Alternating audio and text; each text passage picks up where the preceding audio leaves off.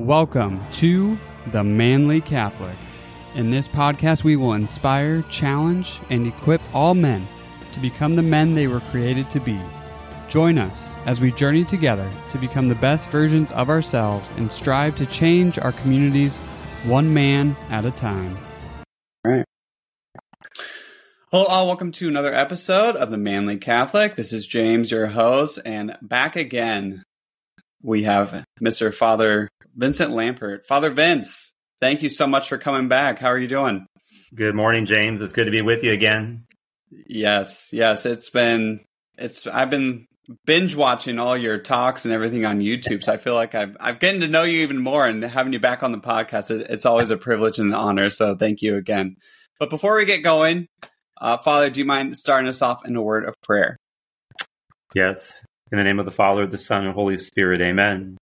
Loving God, as we come together at this time, we pray for your blessing upon all of us, upon all those who will listen to this podcast, and may this conversation enable people to think about their own relationship with you, to truly cast out of their lives anything that is contrary to the faith, and in doing so, to be able to draw more closely to you. Send your blessing upon all of us now in the name of the Father, the Son, and Holy Spirit. Amen. Amen. Thank you, Father. So for those of you who did not get a chance to listen to the first episode, that was episode 76. So Father Lampert gave a bit of a background on himself. So I won't dive into the full background, but he's been an exorcist for the Archdiocese of Indianapolis since 2005, correct, Father Vince? Yes. Perfect. Been a priest for 32 years back on June 1st.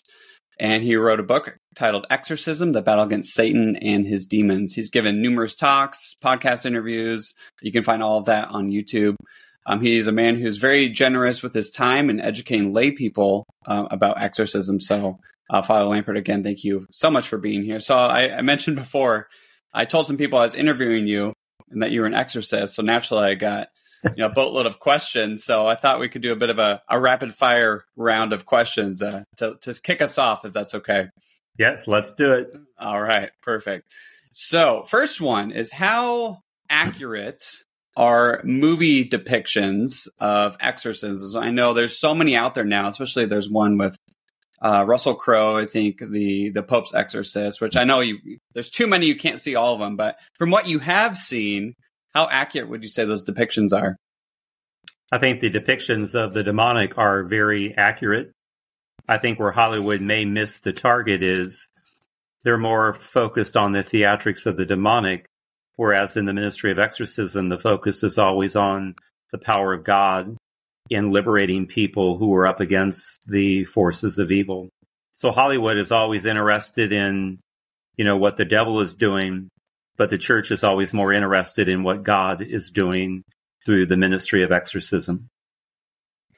Yeah, I think too, I've heard you mention before, like in The Exorcist, I haven't seen The Exorcist in a long time, but at the end, I think the priest basically tells the demon to come into me instead. And you'd say a priest would never, under any circumstances, ever do that, because that's just asking for a whole assault of demonic activity. So is that correct? Yeah, demons are very legalistic, authoritative. If somebody gives them a right over them, they're certainly going to take advantage of that.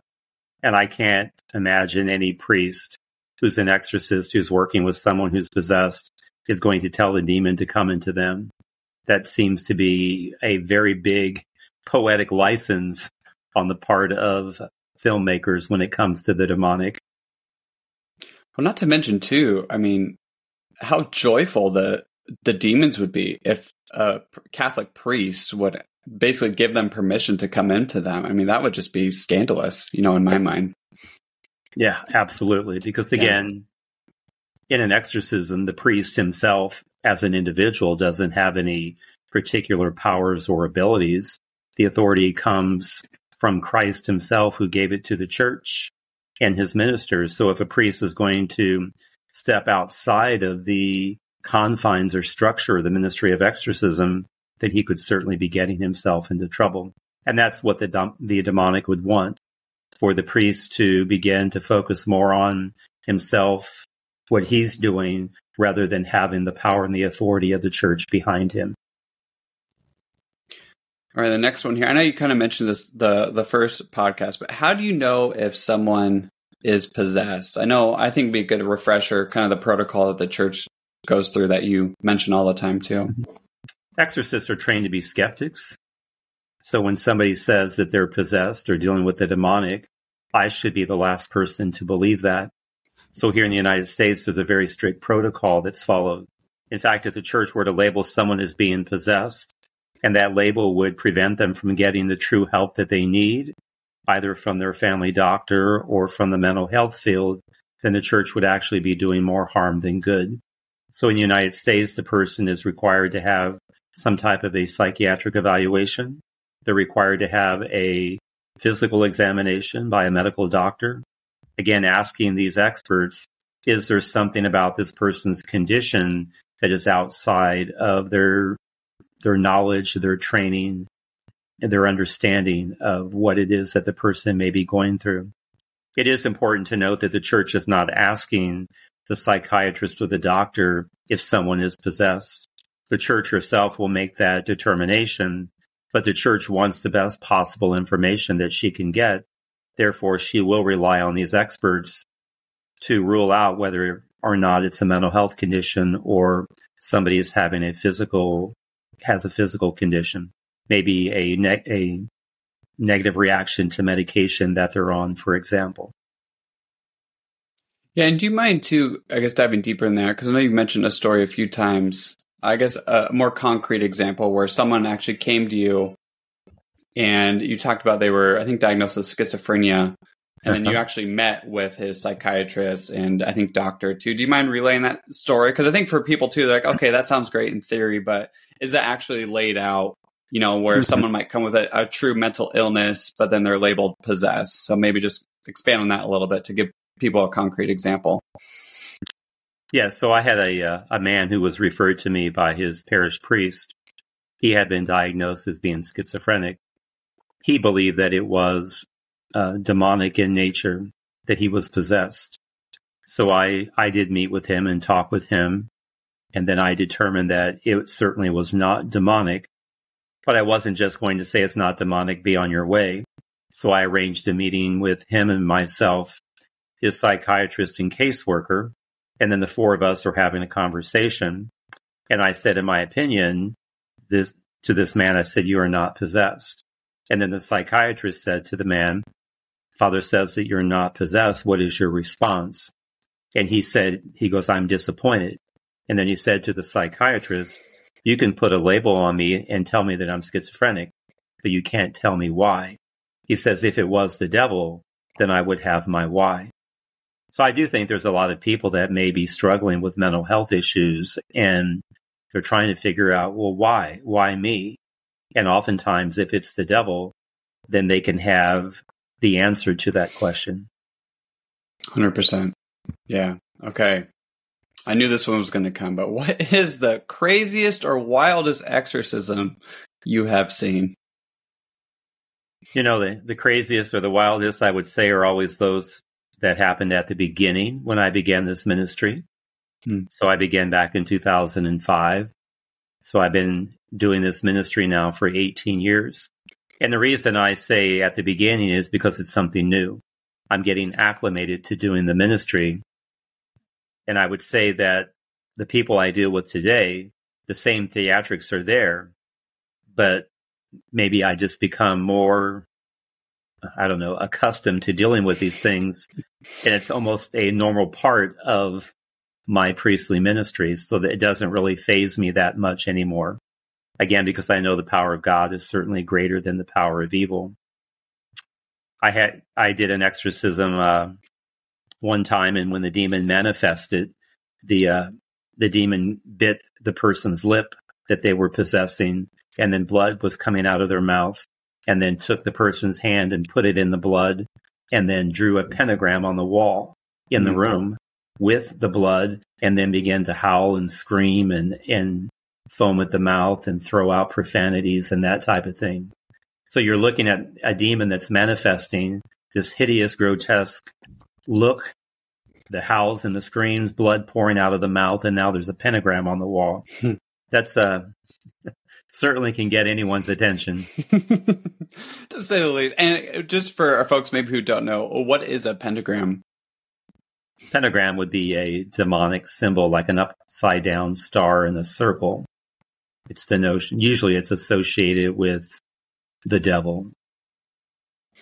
Do you feel like, Father Lampert, that, I don't know, I'm sure the demons, they recognize you, like when you walk in, like, oh, here comes the exorcist. Do you feel like because I know, I mean, you always, and I love this about you and all exorcists that I hear talk, that you're like, I do absolutely nothing. It's all Jesus. He's the true exorcist. But do you feel like maybe when they walk in there, do you feel like the intensity maybe of the manifestations are decreased at all? Because like, oh, we can't rattle this guy? Or do you feel like it hasn't really changed throughout your 15 plus years of being an exorcist?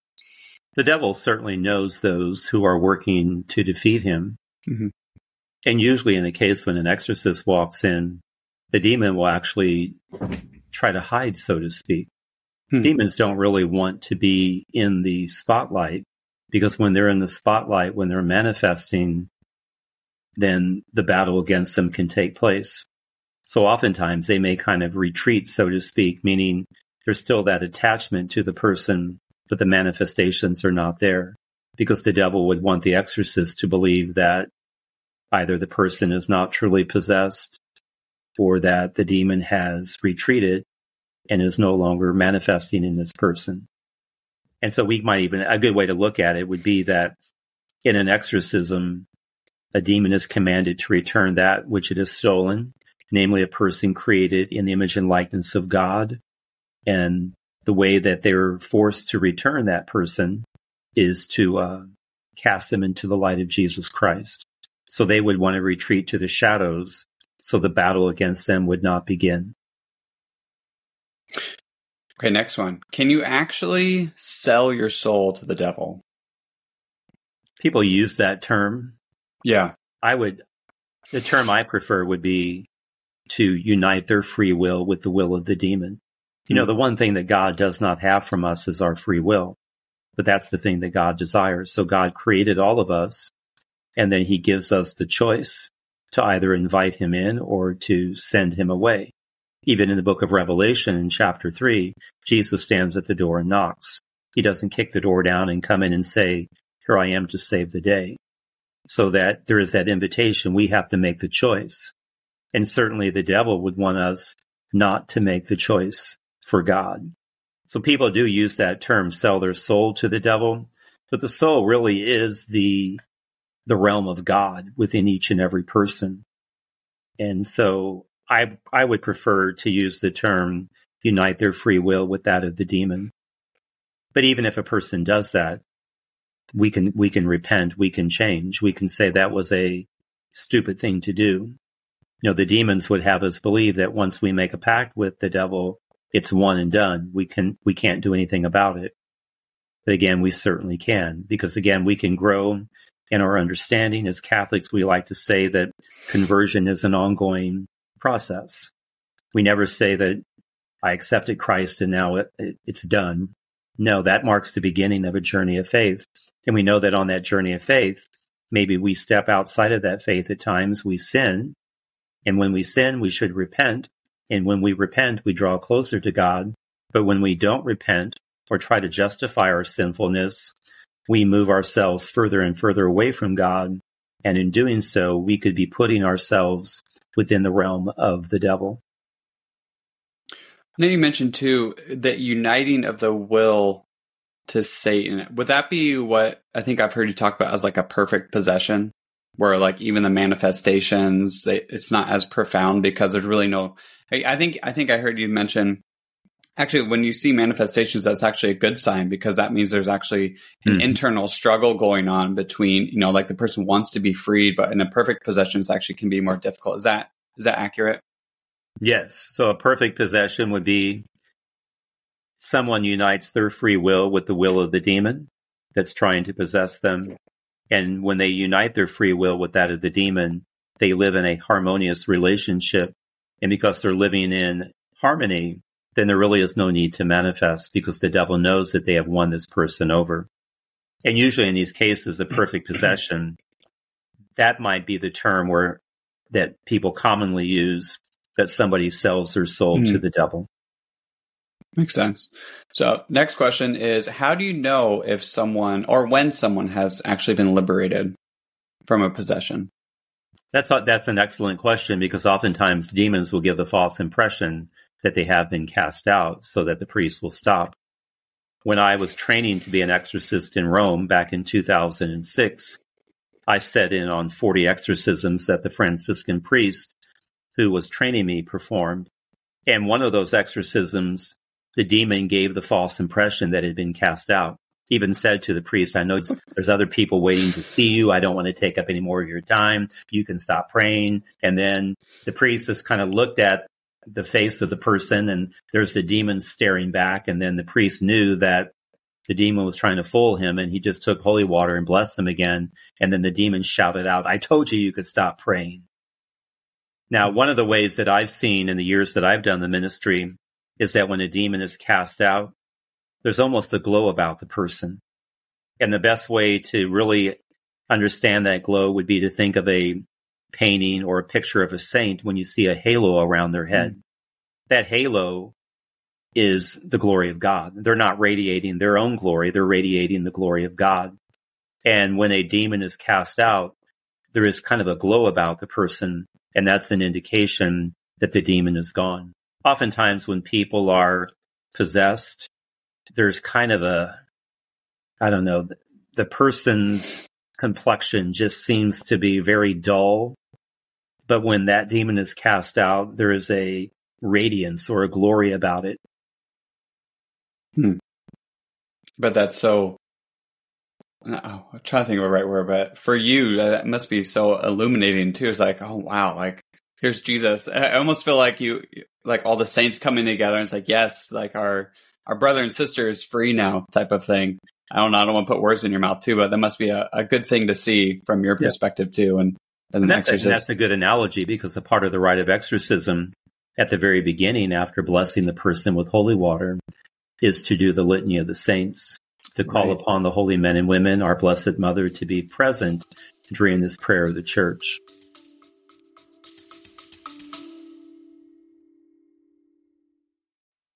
Thank you all so much for listening. I just want to take a brief moment to thank one of our sponsors, which is Mystic Monk Coffee. Now, Mystic Monk Coffee is... Thank you all so much for listening to another episode. I just want to take a brief pause and tell you about one of our sponsors. I want to thank Mystic Monk Coffee. For the best coffee for a great cause, we recommend Mystic Monk Coffee. Roasted with prayer by the Carmelite monks in Wyoming, Mystic Monk Coffee has the ultimate cup waiting for you. See more at mysticmonkcoffee.com. If you decide to support the podcast on our Patreon page at the $20 per month or above level, we will actually send you a free bag of Mystic Monk coffee of your choice, and we'll even pay for shipping for you.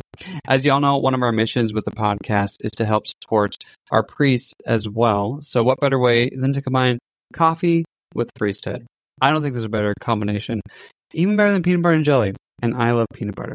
So go check out their website today, mysticmonkcoffee.com. You can also check out our website, support us on Patreon, and we'll send you that free bag of coffee. And that's enough of me chit-chatting. Let's get back to that amazing Manly Catholic episode. God bless. All right, next question we got here is, has a demon actually said anything to you personally, or I guess anything like, I know they try to spew out all sorts of things, but have they actually said anything to you personally to kind of rattle you or throw you off? They will try to do that. Demons, of course, are liars. We know the devil is a liar, the father of all lies. So anything a demon says should not be listened to. And even exorcists are cautioned against trying to enter into a conversation with a demon. Again, they're very intellectual in nature, based on their angelic nature. Even though it's fallen, it's distorted, they still retain this great intellect. You know, there's a current movie out right now, Nefarious. Mm-hmm. Many people may have seen it. You know, it's about a man on death row who's possessed, and his psychologist is an atheist. And there's a dialogue between the two of them What's interesting about that movie is they don't really get into the theatrics of the devil, but one of the key things that that movie demonstrates is the high intellectual nature of the devil. And usually that's not something that most people think about. But again, the devil is very intellectual, and he can use that intellect as a way to try to lead us into a world of deception. And even during exorcisms, they may try to spew things out, certainly all lies, which is why nobody should pay attention to what they're saying. But all of that has the purpose of wanting to disrupt the prayer of the church, because if a demon says something that rattles me or anyone else in the room, then the prayer would stop, and then the devil believes that he's won. Yeah, I think that's something that people underestimate about, Satan and his demons, is that they are way smarter than us. Like, they are highly intelligent. They're very observant, and they know our weaknesses better than we know them, and they will take advantage of that. And so, like you said, yeah, if you dialogue with them, they're going to outwit you. They're going to outsmart you. They're master manipulators. Mm-hmm. And so, yeah, like you said, just focus on Jesus, because Jesus is the ultimate exorcist. So, and that's based on their angelic nature. So when God created the angels, he gave them infused knowledge. It's like a computer being downloaded with information. They don't have to go to school to learn anything. They can just call it up. That's why one of the signs of demonic possession is the ability to speak and understand languages otherwise unknown to the individual. So if I'm working with someone who is possessed, and I know that that person doesn't speak Greek, and then during an exorcism, Greek starts to come out of the mouth of the person, then I know it's not that person speaking, but it's now the demon itself. So again, they are highly intellectual, and we should never try to give them the upper hand. There may be people that think, well, I can control the devil. Well, if we have that mentality, the devil's the cat and we're the mouse. Yes. And we're not going to win. And we know that won't end well. Exactly. Yeah. The next person asks, are there certain practices that people can utilize? And they mentioned like drug use or history of trauma that people undergo that maybe make them more susceptible to demonic, obsession or oppression or actual possession. Yeah, whenever I work with somebody, I always try to determine what the entry point was. Because for the most part, if somebody is truly living out their faith, they don't have to worry about the extraordinary activity of the devil. There are 4 types. We've been talking a lot about possession. There's also infestation, the presence of evil in a location. There's vexation, which are physical attacks, and then obsession, which are mental attacks. But oftentimes people may do something either directly or indirectly. Directly, they do something they know is contrary to the law of God, but they do it anyway. Or indirectly, they think something is fun or entertaining, and the devil uses that as an opportunity to break into their life. Halloween's coming up. An entry point for the demonic for a lot of people, I call the entertainment industry. There's that great fascination with the devil. And whenever we become more fascinated with the devil, he's certainly going to try to get our attention so that we delve deeper into his world and step outside of the world of God. But to live in the world of God as Catholics, I always say that as Catholics, if we're going to Mass, if we're praying, reading the Bible, celebrating the sacraments, if we know and are living our faith, the devil is already on the run. But oftentimes people may give in to sinful behavior and even begin to justify it. And then in doing so, they give the devil the upper hand. We're all sinners. We all do wrong. But from a Catholic perspective, we know that when we do wrong, when we violate God's law, all we have to do is repent. And when we repent, God is always ready to forgive us. Yeah, I know you mentioned too, September, getting October, your activity has increased quite a bit leading up to Halloween. So that just speaks to, as Halloween comes, which is very sad, because obviously November 1st, Halloween's All Hallows Eve, and then November 1st is All Saints Day. So I guess it just speaks to the demonic too, is that they want to use things that are holy and desecrate them in order to, increase their activity as well. All right. So the next person asks, how common are exorcisms in the U.S. versus the rest of the world? Is there an increase here? Is it all about the same or less? I'll let you speak on that. Christianity built Western civilization, but there's a lot of people in the West who have moved away from their Christian roots. And in doing so, I think they invite the demonic in. In the West, oftentimes we may attribute demonic activity to mental illness. So there's a lot of people in the West that would discount the possibility that what somebody is suffering is truly of a demonic nature. They may say, well, it's a mental health issue. They need to take medication. Other parts of the world, my experience is that those folks will readily accept the possibility that what somebody is suffering is from a spiritual nature. So I think the activity would be comparable, almost the same, but there may be a different approach in the West whereas we may be more skeptical in believing that it's demonic, but maybe other parts of the world, they would at least be open to the possibility that it's spiritual in nature. All right. So how do you know when you're talking to the demon versus the actual person that's possessed? Yeah, that's why there's no such thing as an emergency exorcism. It has to be a very methodical process so that I get to know the person, and then I know whether or not I'm speaking with that person or now the demonic. Demons are very arrogant, and they cannot accept the fact that they're being commanded to do something by a creature that they consider to be inferior to themselves.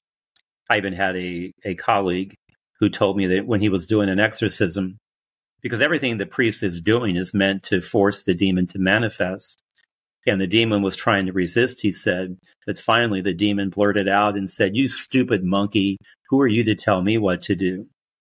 So they have this great level of arrogance and pride, and even though they may be trying to hide, eventually they will lash out because they can't accept, again, the fact that they're being commanded to do something by a human person that they consider to be below themselves. I can't emphasize that enough. I know you mentioned too in all your talks, Father Vince, is that, I think people think this exorcism is like these Catholic priests are coming in and like just putting a crucifix on somebody and casting demons out, which is totally not how it goes at all. Like you mentioned, there's a protocol, especially in the United States, a very strict protocol, and they have to get checked out by medical doctors to determine that, there's no psychiatric illness or physical illness.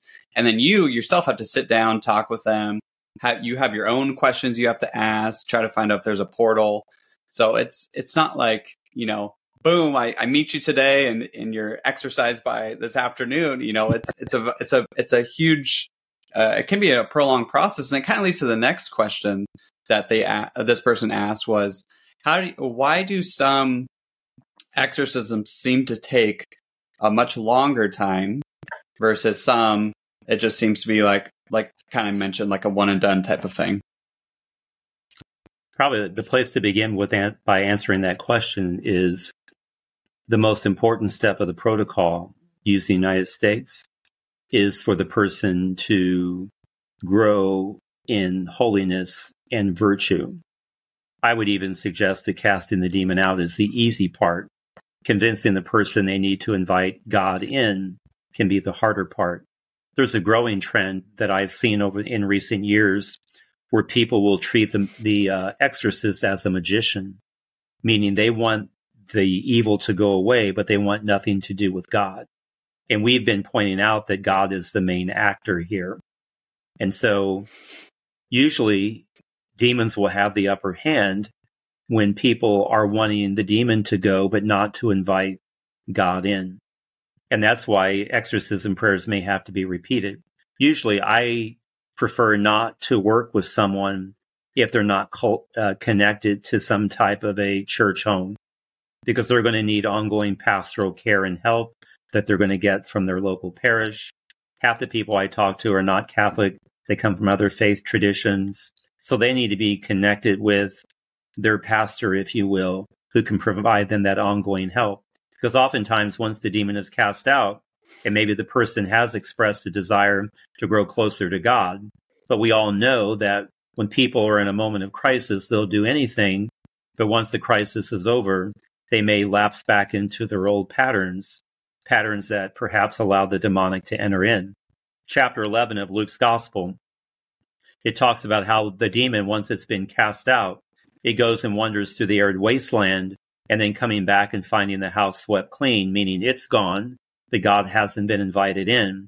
Then it goes and finds 7 other demons worse than itself, and they come and take up residence in the person. I've also seen the case where demons seem to have the upper hand in the West because there's a difference between exorcisms performed in the apostate world and the so-called pagan world. The apostate world meaning people who knew the truth of Jesus Christ, but then they walked away from it. Demons seem to have a greater hold on these folks compared to those who may be possessed, who have never heard the good news of Jesus Christ. And when the gospel is proclaimed in front of them for the very first time, the demons will flee. So in the apostate world, it does seem that exorcisms have to be performed more than once, but in other parts of the world, it can be one and done. Excuse me. This is kind of a sidebar question, but I know you've mentioned too, the Catholic Church, Catholicism, priests don't have a monopoly over exorcisms, but it does seem that the Catholic Church seems to have, I don't want to say more power, but it seems to be a lot more religions come to Catholic priests if maybe they've tried and it's failed, so to speak. Mm-hmm. Do you feel like the church, because it was founded by Christ, do you feel like there is a little bit more? Because I know you mentioned too, demons are very legalistic and authoritative. Do you feel like the church, in a sense, though, does have more of a legal authority in a sense because it was a church founded by Christ? Or am I off basis there a little bit? No, I think you're right on target. That's the power and the authority that Christ gave to the church. I think people turn to the Catholic Church because there's a very structured and organized way of dealing with the devil. The reality is too, they're a Catholic priest and then there are a Catholic priest. Just because one is a priest doesn't mean that he necessarily believes what the church teaches about the demonic. I mean, I've encountered priests over the years that say that the devil's not real. He's just a metaphor for humanity's inhumane treatment of one another. But that certainly goes against what the church officially teaches. The church says that evil is personified in what we call the devil and his demons. And then just in the same breath, we can say that there are pastors of other churches, but then there are pastors. Mm-hmm. So you can find, I believe, holy men of God in many different walks of life. And to me, that would be a key ingredient in anyone who believes they're dealing with the demonic, is to go find that man of God who may be able to give you the help that you're looking for. Because again, it's what God is doing. And certainly God can work wherever he will. Certainly it's the power and the authority given to the church by Christ himself. But I have witnessed over the years people who have found relief by seeing ministers of other churches. Maybe they're Catholic priests. I mean, I had someone tell me recently, a parish priest, that somebody that he was working with was possessed in his view. He didn't have the authority to deal with it, but kept getting the runaround in his diocese. And finally, the guy got frustrated and turned to a pastor of another church who was able to cast the demon out, he said. And then the guy eventually left the Catholic Church and joined that church because the church was able to give him what he was looking for. I am curious, Father Vince, because I know you mentioned there's priests out there that don't believe the demons and the devil is real. When they find out you're an exorcist, I mean, you're level-headed, you're intelligent, you're a very calm individual. I mean, do they just think you're crazy? You're oh, that's nice, or I mean, it's just because you hear these stories. It's almost like they'd have to almost entertain that you're a bit delusional or you're hallucinating type of thing. But right? I mean, because this is what you do, besides not only being a parish priest too, but I am just what are kind of the reactions when you're oh yeah, by the way, I'm an exorcist as well. When I was appointed back in 2005, some of the priests in my own diocese even laughed and said, do we really need a priest in that role? Oh, wow. Yeah. So, but if I'm going to be a fool, I would prefer to be a fool for Christ. Yeah. And I don't really care what people think about me. Yeah. They may think I'm crazy or delusional, but as a representative of the church, which is what a priest is, that I'm there to represent the church and not just myself. I like to think of one of the definitions of a priest is that a priest is an ambassador. And we know that an ambassador represents something greater than himself. I do think that some priests who don't accept what the church teaches about the reality of evil and the devil perhaps view their priesthood as an occupation rather than a vocation. The word vocation means a calling from God. We do what we do because God has called us to do it. But when we view it as an occupation, just a job, then maybe we begin to lose that sense of what priesthood is really all about.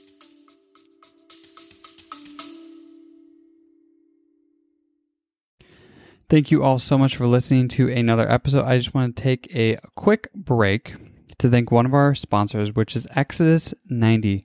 Now, I know many of you have heard of this program before, Exodus 90. Most of you think of the really cold showers, but it is so much more than that. It is a program that has helped thousands of men throughout the world. It works on your discipline, not only spiritually, but also physically, which includes the cold showers, but it also includes increasing your prayer time, encouraging you to do a holy hour of prayer every day, and they walk you through how to do that. But it has given so many men so much more freedom, not only away from their phone, but also more freedom with their children and their spouses as well. I cannot recommend this program enough. I am currently, at the time of this recording, in the middle of St. Michael's Lent, but I've also done Exodus 90 in the past. I plan on doing it again in the future. Right now, you can get a 7-day free trial with their app. Their app is incredible. Not only do they have Exodus 90, but they also have other programs that you can do as well. Like I mentioned, the St. Michael's Lent. You can do, like I said, 7-day free trial, and then you can go $10 a month or $90 for the full year, which is saving 25% on the app. Cannot recommend this program enough. I will leave a link in the show notes for you guys to download the app and also check out their website. They have so much great content coming up, blog posts, social media content, everything like that. Make sure you guys check out Exodus 90. All right, now let's get back to that episode.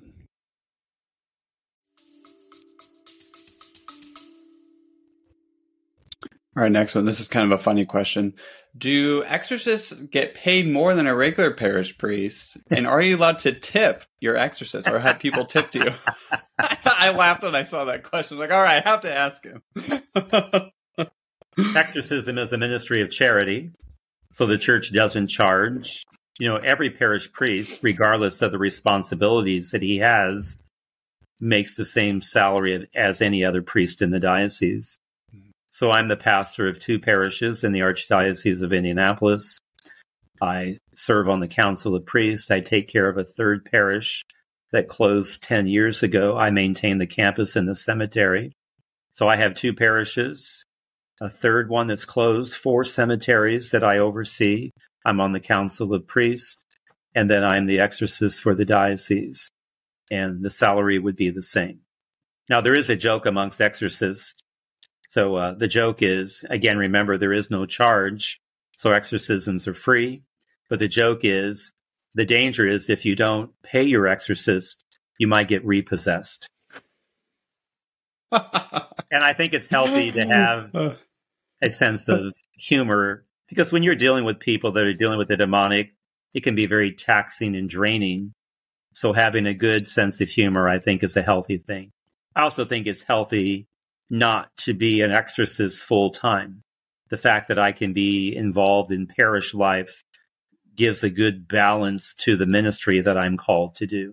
I can't imagine, 7 days a week dealing with people that are demonic, because eventually that would just become so exhausting and draining. But as a parish priest, I can renew myself by being involved in the lives of my parishioners and celebrating Mass and the sacraments of the church.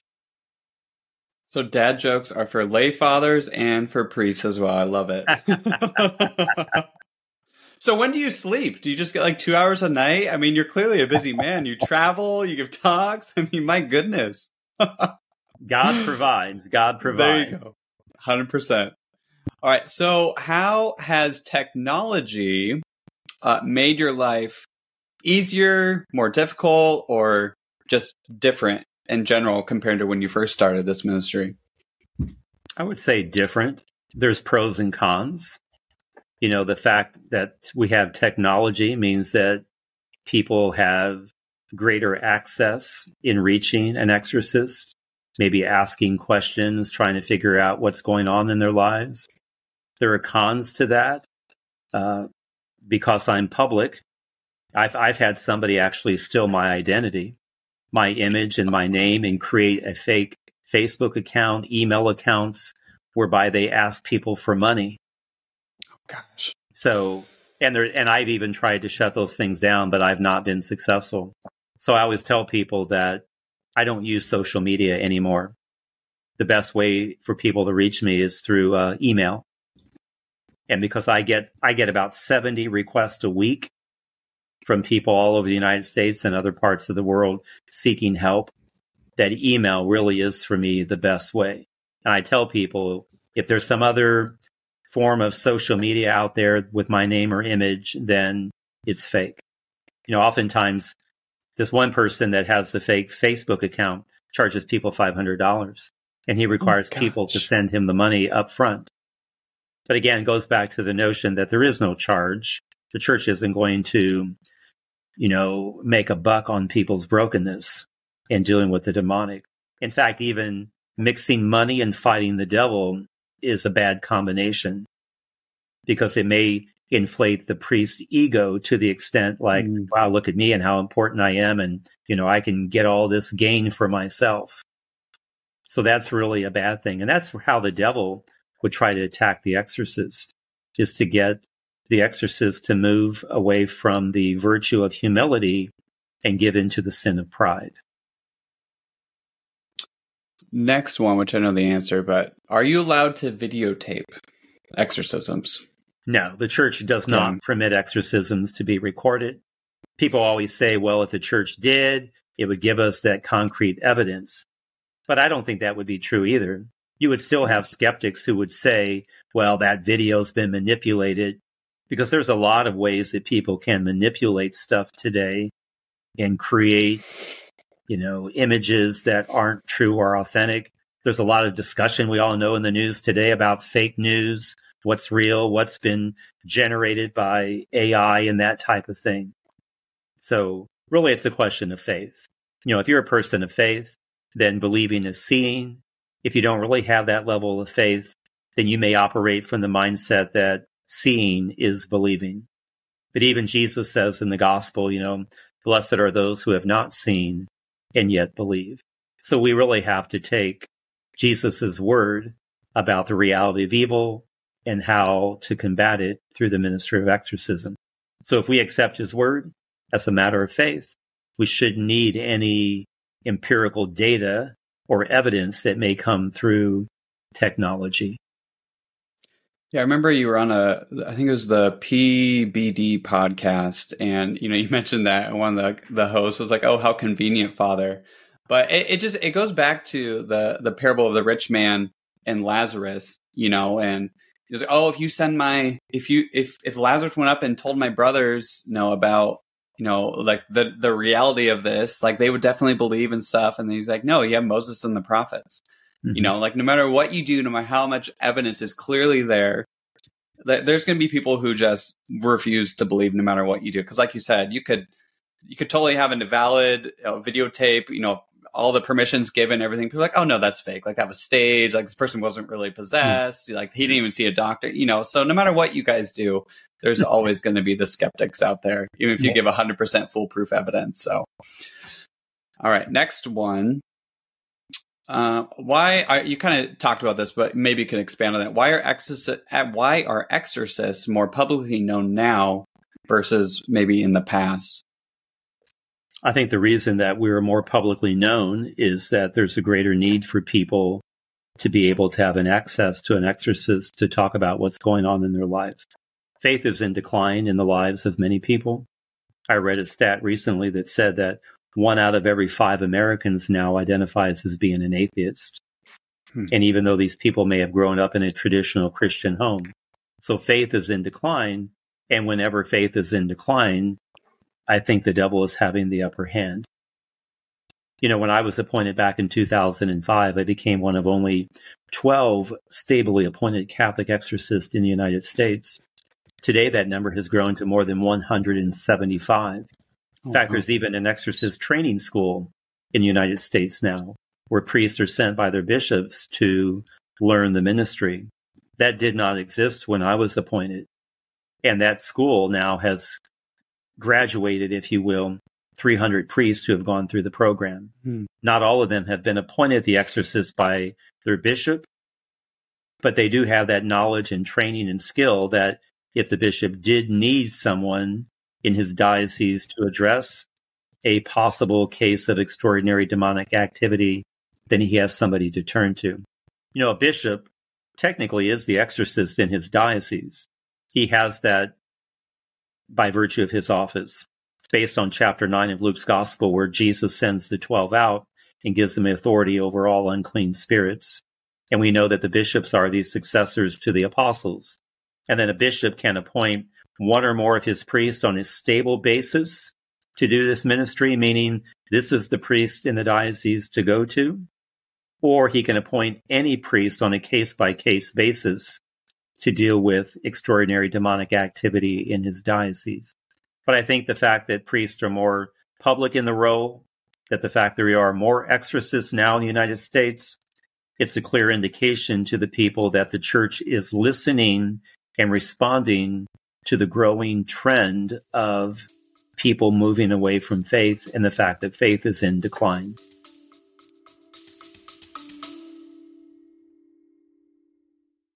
Hello, everyone. Thank you so much for listening to the podcast. I just want to take a quick break to thank one of our sponsors, which is Tan Books. Tan Books is a family-owned traditional Catholic publishing company whose mission is to help people become saints. They believe it is their duty to preserve and promote the spiritual, theological, and liturgical traditions of Holy Mother Church, especially in challenging times. At Tan, they offer a wide variety of resources to help individuals on their journey to holiness. With over 1,000 titles ranging on topics from theology, scripture, church history, and even books designed just for men. Tan aims to provide valuable knowledge and guidance that can help strengthen your faith and inspire spiritual growth. Join Father Dom and myself on this journey to become saints. Visit tanbooks.com and be sure to use the code MANLYCatholic at checkout to get 15% off your order and also help to support the podcast. Together, let's strive to become saints, aligning our lives with the teachings of the Church and fulfilling our mission to bring Christ to the world. Thanks for listening, and let's get back to that episode. Now, I'm guessing this, you need permission from your bishop to go to the school to get trained. Would that be accurate for Yes. Okay. Yeah, I thought so. Yeah. So then the Pope can do exorcisms then, because he's the head of the church, right? John Paul II did an exorcism in St. Peter's Square. Really? Yes. Can you tell me this story? I have not heard this. I think you could find it online if it, you kind of search it. But a person was brought to him after a Wednesday general audience, and the person was acting as if they were possessed, and John Paul did an exorcism. I'll have to look this up. I love John Paul II, so I will definitely look into that more. So this is a good question. It has more to do with prayer. So what should we be on the lookout for, I guess, internally in our prayer life, in terms of like, if you are just saying the words and nothing more, you don't really mean it. Is there a decrease in efficacy of your prayer? So if you're just kind of going through the motions versus, I guess, I don't know how you feel like you're really meditating on the prayers that you're saying. Is there a decrease in efficacy with your prayer? Yeah, there are two words that come to mind. Is it intentional or just functional? So intentional means we're truly engaged in that prayer. I think when it becomes functional, we're just going through the motions, we're rattling it off. There's an old joke amongst priests. Of course, it was before some of the changes in the Mass. It used to be, the Lord be with you and also with you. Now we say, and with your spirit. But the joke was the priest began Mass one day by making the sign of the cross in the name of the Father, the Son, and Holy Spirit. Amen.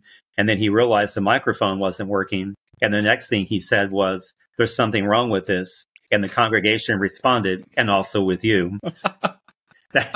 that somehow we're not really listening to what's being said. We're just so accustomed to certain responses that we just throw them out.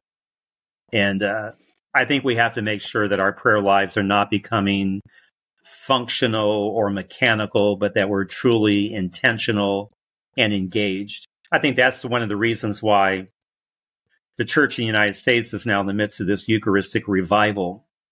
Have Catholics just begun to take the Eucharist for granted? It's just something that we do as a part of going to Mass, rather than really thinking about what it is that we are receiving.